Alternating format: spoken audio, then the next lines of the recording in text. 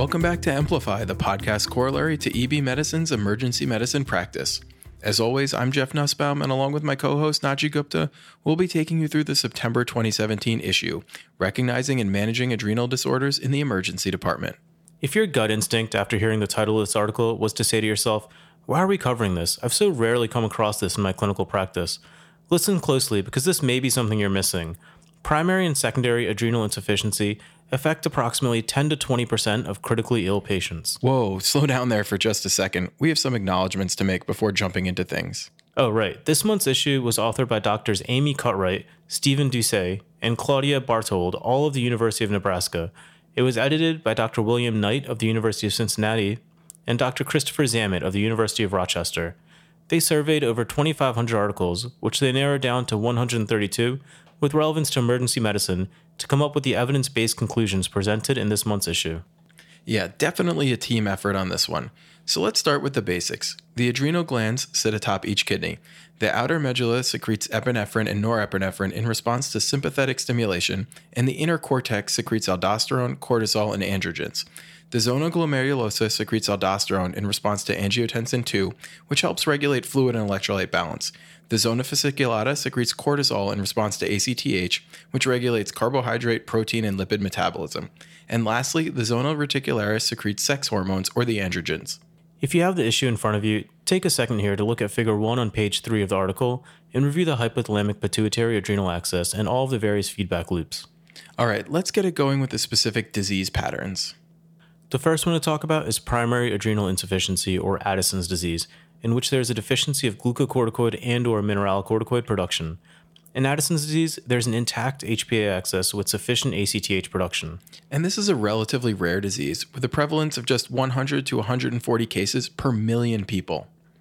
Like most things we'll be discussing today, primary adrenal insufficiency presents with very vague symptoms, including weakness, fatigue, weight loss, mental status changes, nausea, vomiting, and abdominal pain. Mineralocorticoid deficiency may lead to salt craving and orthostatic hypotension. And lastly, androgen deficiency that leads to a reduction in axillary and pubic hair. In addition, without any negative inhibition from cortisol production, the pituitary ramps up ACTH production, and you might note hyperpigmentation of the skin and mucous membranes, as ACTH shares the same precursors as the melanocyte-stimulating hormones, thus causing some increased melanocyte stimulation.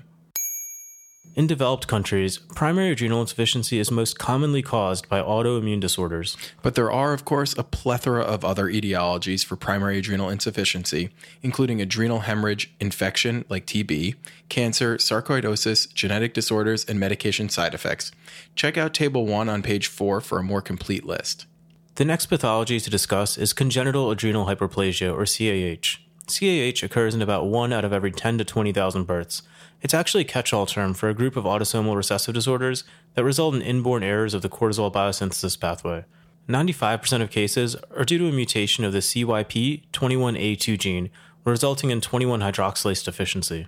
The 21-hydroxylase deficiency leads to steroid precursors being converted to androgens instead of cortisol and aldosterone. And as I just mentioned, without the negative feedback from cortisol, the HPA axis ramps up, which results in further increases in circulating androgens. As you would expect, without cortisol and aldosterone and with excess androgens, patients present with precocious puberty and varying degrees of salt wasting.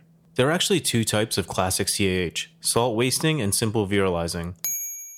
In both cases, the disease severity is determined by the degree of aldosterone deficiency and subsequent salt wasting. In the most severe cases, in infants, severe salt wasting can be fatal if not treated quickly. On the more mild end of the spectrum, infants may present with decreased activity, altered mental status, poor feeding or poor suck, and nausea and vomiting. Virilizing symptoms include hyperpigmentation of the labia or scrotum, enlargement of the clitoris or penis, early appearance of axillary and pubic hair, acne, and early growth. In the remaining 5% of non-classic CAH cases, patients have excessive androgens without cortisol deficiency.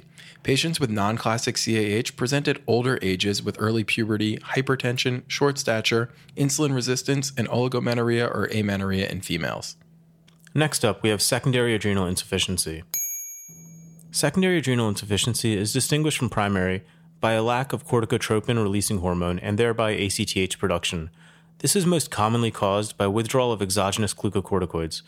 In such patients, exogenous glucocorticoids suppress the patient's intact HPA axis and when the patient abruptly ceases usage, ACTH production doesn't rise quickly enough. And of course, there's also the more rare causes like cancer, sarcoidosis, pituitary necrosis or hemorrhage, or traumatic brain injury. Check out Table 2 on page 5 for the complete list. The next pathology to discuss is the most dramatic and life-threatening manifestations of adrenal disease. I'm of course talking about an adrenal crisis. Although relatively uncommon, given its nonspecific symptoms and potential consequences, this needs to be on your radar, especially in patients with primary adrenal insufficiency. Interestingly, in one 2015 prospective 2-year study of 364 patients with primary adrenal insufficiency, 64 patients had an episode of adrenal crisis and 4 died. That's pretty marked morbidity and mortality. And I should point out that this wasn't just one outlying study.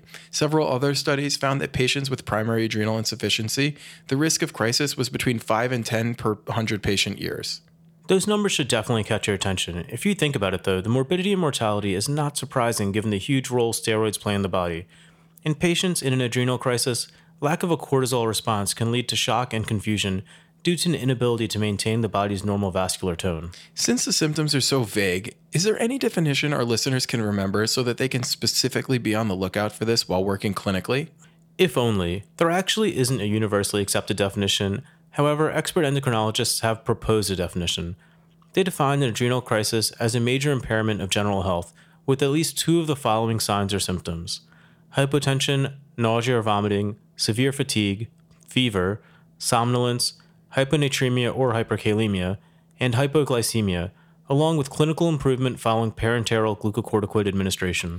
Admittedly, not the most helpful definition in the world, but what it does highlight is that this is a disease pattern that many patients may fit into, and therefore it needs to be on our minds at all times. I think that's a fair takeaway. So now we're up to our last pathology of the day: critical illness-related corticosteroid insufficiency, or CIRCI.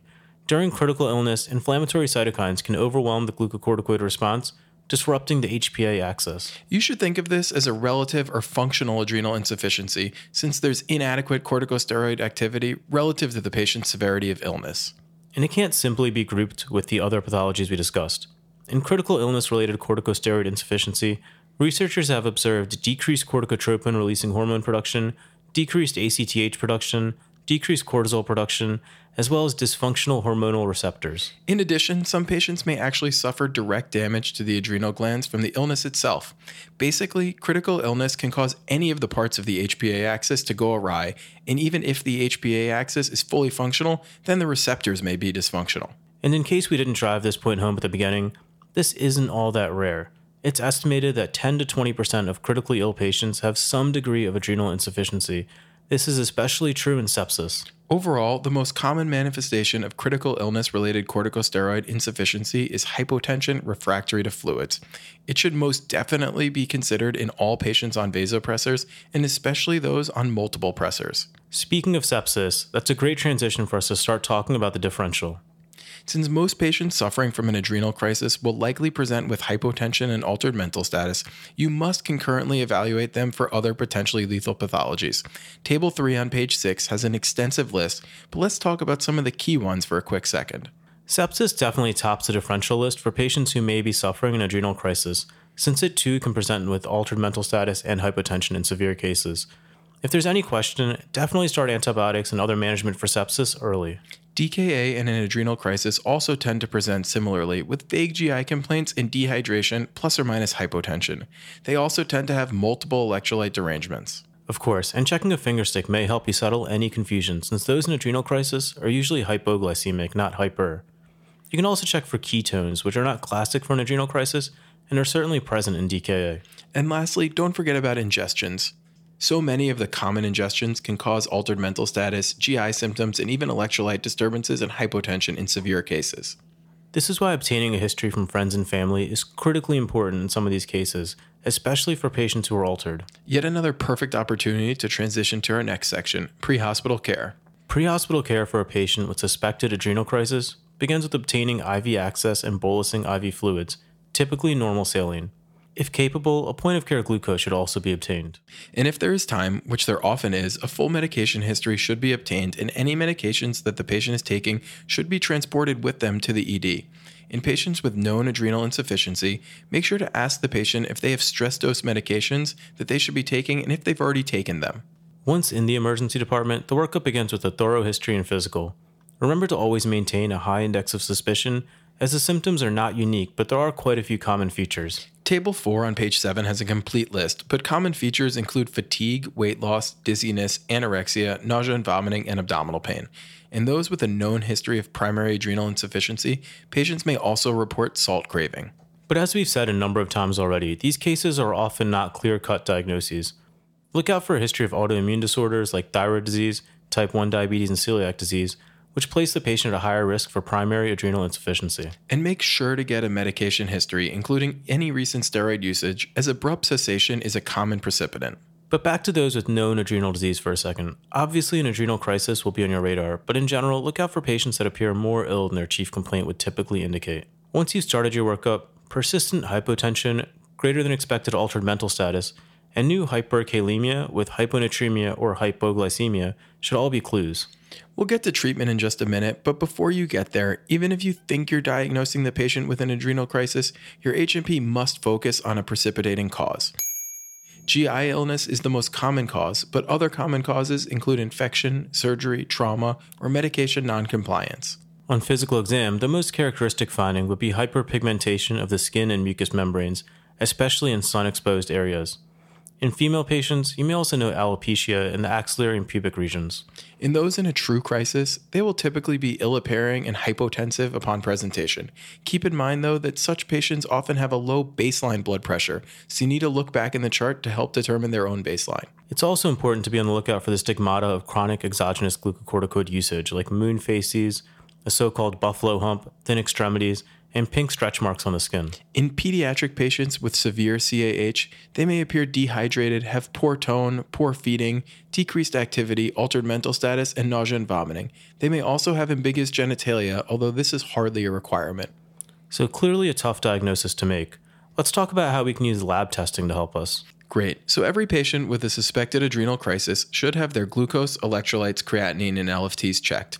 Additional testing may also be warranted as part of the hunt for an underlying stressor, such as an infection. A UA and urine pregnancy test in females are a must. Table 5 on page 9 highlights a complete list of recommended tests and the rationale for each one, so definitely check that out. The classic electrolyte disorder seen in primary adrenal insufficiency is hyponatremia, hypoglycemia, and hyperkalemia, with hyponatremia being the most common. 90% of new presentations will have hyponatremia, whereas only 50% will be hyperkalemic. Hypoglycemia is more common in the pediatric patient population.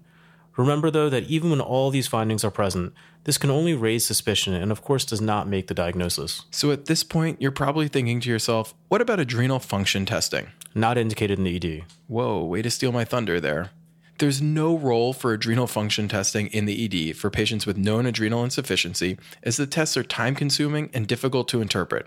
However, if it's in line with your institutional protocols, collecting additional blood work prior to steroid administration to help your endocrinologist is definitely reasonable. And if you are going to send these initial tests, it's important to at least have a baseline understanding.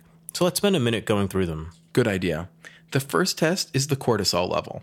Normal cortisol levels follow circadian rhythm, so the quote normal activity covers a pretty large range. And in the setting of stress or illness, the normal is actually shifted a bit higher. In general, a cortisol level of less than 10 micrograms per deciliter is highly suggestive of the critical illness-related corticosteroid insufficiency, or CIRCI, that we mentioned before. And less than 3 micrograms per deciliter is virtually diagnostic. Be aware, though, that the most common test for cortisol measures both the free and the protein-bound cortisol, while just the free cortisol is the one that's biologically active. One additional test to be aware of is the ACTH level, which may be paired with the cortisol level. This is ideally drawn in the morning, given the circadian nature of the hormone levels. A low cortisol level and a high ACTH level raises concern for primary adrenal insufficiency. Oh, and there are actually 3 other lab tests to be loosely aware of since we're on the topic. The ACTH stimulation test can be used to diagnose primary adrenal insufficiency, whereas the overnight metarapone test and insulin tolerance test are the gold standard for diagnosing secondary adrenal insufficiency. Definitely not tests we routinely turn to in the ED. All right, the next topic to talk about is imaging, and this is going to be pretty short and sweet. Adrenal imaging for new onset adrenal insufficiency is not indicated in the ED. Wow, that was short and sweet. Let's keep moving forward. On to treatment, the meat of this issue. Treatment begins with appropriate symptomatic and supportive care, specifically adequate IV fluid resuscitation and correction of electrolytes. In those with known primary adrenal insufficiency who are unstable, stress-dose corticosteroids should be given immediately. Steroids are also indicated in those who are suspected of having secondary adrenal insufficiency from their history. Although we've been using the terms, quote, steroid and corticosteroid rather generically, it's time to get a bit more specific. Corticosteroids have anti-inflammatory, glucocorticoid, and mineralocorticoid effects. When used chronically, they also have negative effects like growth retardation and androgen suppression. Table 6 on page 11 nicely delineates the various available corticosteroid supplementation options. And let's go through some of the highlights of this table since this is really important. Let's consider hydrocortisone to be the baseline corticosteroid. Fludrocortisone has nearly 200-fold the mineralocorticoid activity, whereas dexamethasone has virtually none. Dexamethasone does, however, have a much more potent glucocorticoid effect. So when choosing the ideal steroid for an adrenal crisis, you would want one with strong glucocorticoid and mineralocorticoid effects with minimal growth and androgen suppression. Both hydrocortisone and prednisolone fit the bill. And even though both hydrocortisone and prednisolone are options, only hydrocortisone is available intravenously, making it the ideal agent. Table 7 on page 12 lists the varying doses for adult and pediatrics. However, just remember that for an adult, 100 milligrams IV followed by 50 milligrams IV every 6 hours is usually all that's indicated. And if you're still caring for the patient after the first 24 hours, you'll be faced with the decision of whether or not to taper off their steroids. In this month's issue, the authors don't take a clear stance and essentially defer to the admitting physician or endocrinologist. I think that's reasonable. There's also another population that requires treatment with steroids even when not in crisis. Those with primary adrenal insufficiency who are experiencing or about to experience a stressor. And stressors come in a variety of forms. Severe illness, major surgery, significant trauma, and childbirth all count. But even moderate illnesses like fever, vomiting, and diarrhea require increases in the baseline dosing. Tables 8 and 9 on pages 13 and 14 have pretty exhaustive lists of both treatment and prophylactic dosing for those with known primary adrenal insufficiency. So that covers steroids. Let's talk about fluids, pressors, and other supportive measures. All hypotension should be addressed first with IV fluids, either normal saline or D5NS if required to maintain euglycemia.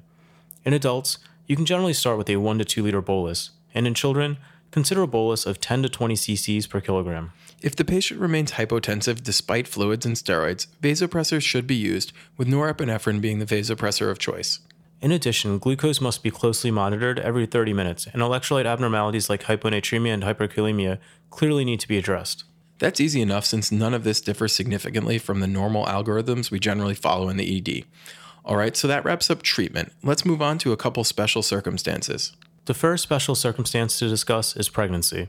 Adrenal insufficiency is a rare occurrence during pregnancy. The riskiest periods are in the first trimester and during labor and delivery. Ideally, all such pregnancies should be managed by an endocrinologist, as the patient will need up-titrating of their steroids at various parts of the pregnancy to mimic normal pregnant physiology. In the unlikely event that a patient has new onset adrenal insufficiency during their first trimester, making the diagnosis is really difficult, as many of the symptoms like nausea, vomiting, lightheadedness, etc. all mimic those of early pregnancy. While we're talking about pregnancy, it's also worth going over congenital screening. Mortality from salt wasting congenital adrenal hyperplasia ranges from 3 to 11%. For this reason, all 50 states have mandatory newborn screens for congenital adrenal hyperplasia. Some states even have a second newborn screen between 8 and 14 days to detect the 30% of cases that are missed by primary screens. Wait, 30% of cases are missed by primary screening? That is surprisingly high. Yeah, and for that exact reason, the authors remind us that all congenital adrenal hyperplasia needs to remain on the differential for all ill-appearing infants, despite negative testing. And when there's real concern, initiate fluid resuscitation, stress-dose steroids, and glucose control immediately. Clearly, these infants will need admission. Great reminder. This month's issue has quite a few controversies to go over, so let's get started. The first one's a great one. It's on the use of etomidate in sepsis. This article takes a pretty deep dive on this issue. Let's talk about a few of the studies. As some background, etomidate reversibly blocks 11-beta-hydroxylase enzyme for 24 hours, thus inhibiting adrenocortical steroid synthesis, so in theory, it could cause adrenal insufficiency. For this reason, it's been studied, restudied, and then studied again. In one 2008 study of trauma patients undergoing RSI, those who received etomidate had longer ICU stays and increased ventilator days. Then, in a subsequent 2009 trial of 655 patients, there was no difference in mortality, catecholamine usage, ventilator-free days, and ICU-free days when comparing etomidate to ketamine for RSI. It's worth noting, though, that in that study, those who received etomidate did have a statistically significant increase in adrenal insufficiency. The topic was again addressed in a 2010 RCT of 122 patients, which compared etomidate versus midazolam for RSI. This essentially showed no difference in any patient-important outcome. In a 2012 review, another group specifically examined septic patients, 865 to be exact. In this review, they found that etomidate had a relative risk of mortality of 1.2 compared to other induction agents. Despite this 2012 review, two reviews in 2015, one of which is a Cochrane review of critically ill patients, and the other one was specifically on septic patients, showed no significant difference in mortality. So to summarize, in some trials, etomidate has no effect on any patient-important outcomes, whereas in others, it increases relative risk of mortality. This is why the authors conclude with, and I quote, "Equipoise remains on this subject." They go on to recommend ketamine as an alternative, as it has no concern for adrenal insufficiency and has a possible trend towards decreased mortality in some studies. Definitely something to consider in your own practice. The next controversy is with adrenal insufficiency in sepsis. As we discussed a few minutes ago, hypothalamic pituitary axis dysfunction occurs via a variety of mechanisms in sepsis. In one study, they found that the rate of critical illness-related corticosteroid insufficiency in patients with septic shock approached 60%, which is why the use of steroids needs to be considered. It has, of course, been considered and reconsidered to get us to where we are today. In 2008, in the seminal Corticus trial, 499 patients with septic shock were randomized to hydrocortisone versus placebo, and they found no difference in mortality. They did, however, find that hemodynamics improved more quickly in the hydrocortisone group, but this came at a cost: increased incidence of hyperglycemia and superinfection. This issue was re-examined in a 2015 Cochrane review, in which they found a lower relative risk of dying at 28 days in patients with septic shock who were given corticosteroids. Perhaps most important, in the recent surviving sepsis guidelines, corticosteroids were only recommended in vasopressor refractory shock and should not be given to those who are hemodynamically stable after fluids and vasopressor administration. Basically, steroids should be given to the sickest of the sick patients. Stay tuned though, I bet this will all change with the recent excitement over Palmeric and the metabolic resuscitation. Definitely something to look out for. The final topic to discuss here is the use of steroids in cardiac arrest.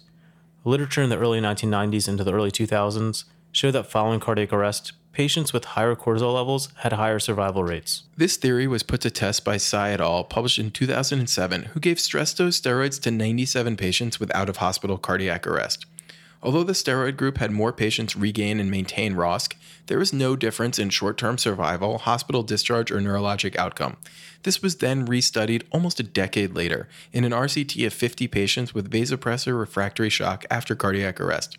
They also found no statistical difference in any patient-important outcome. Although those two studies showed no difference, there are two studies that did show improvement in survival rates, which were published in 2009 and 2013. In both of these studies, they found improved rates of ROSC and improved survival to discharge with favorable neurologic outcomes. It should be noted, however, that these studies compared epinephrine plus saline versus epinephrine plus vasopressin plus methylprednisolone. So it's unclear whether the effects were due to the steroids or due to that entire bundle. Given that the only positive results with respect to steroids in cardiac arrest come in the setting of treatment bundles, the authors conclude that steroids are not recommended at this time. Those were definitely some interesting controversies for this issue. Let's close this episode out with disposition. Disposition is fairly straightforward. All patients suffering an adrenal crisis will require admission for electrolyte repletion and steroid administration. Vital signs and degree of electrolyte abnormalities will determine the level of care required. Easy enough. Let's recap some of the highlights of this issue and what we discussed today. In primary adrenal insufficiency, the adrenal gland cannot produce adequate supplies of endogenous steroids. In secondary adrenal insufficiency, there's a lack of hormonal stimulation to intact adrenal glands. Critical illness-related corticosteroid insufficiency is multifactorial adrenal insufficiency seen in times of extreme stress on the body. Congenital adrenal hyperplasia should be on the differential in any infant with poor feeding or vomiting, even if the newborn screening tests were negative, due to a high incidence of false negatives. While adrenal insufficiency typically presents with nonspecific symptoms, an adrenal crisis presents with hemodynamic instability, electrolyte disturbances, and/or alterations in mental status. The signs of an adrenal crisis may mimic many other illnesses. A thorough history and physical can provide important clues. In any suspected case of adrenal insufficiency, prompt administration of parenteral hydrocortisone is indicated. Although confirmatory testing for adrenal insufficiency exists, it's not indicated in the ED. However, ancillary testing can be done to facilitate further workup. Steroids are not indicated after cardiac arrest. There is equipoise on the topic of etomidate as an RSI agent in septic patients. In septic shock, corticosteroids should only be considered in those with vasopressor refractory shock. All patients with a suspected adrenal crisis should be admitted. That wraps up this episode on adrenal disorders in the emergency department. Thanks for listening, and as always, make sure to subscribe to our podcast on iTunes or your podcast player of choice so that episodes of Amplify are downloaded automatically. In the coming months, we'll be covering a wide range of topics, including COPD, lower extremity dislocations, inflammatory bowel disease, burns, oncologic emergencies, and jaundice. Definitely topics you don't want to miss.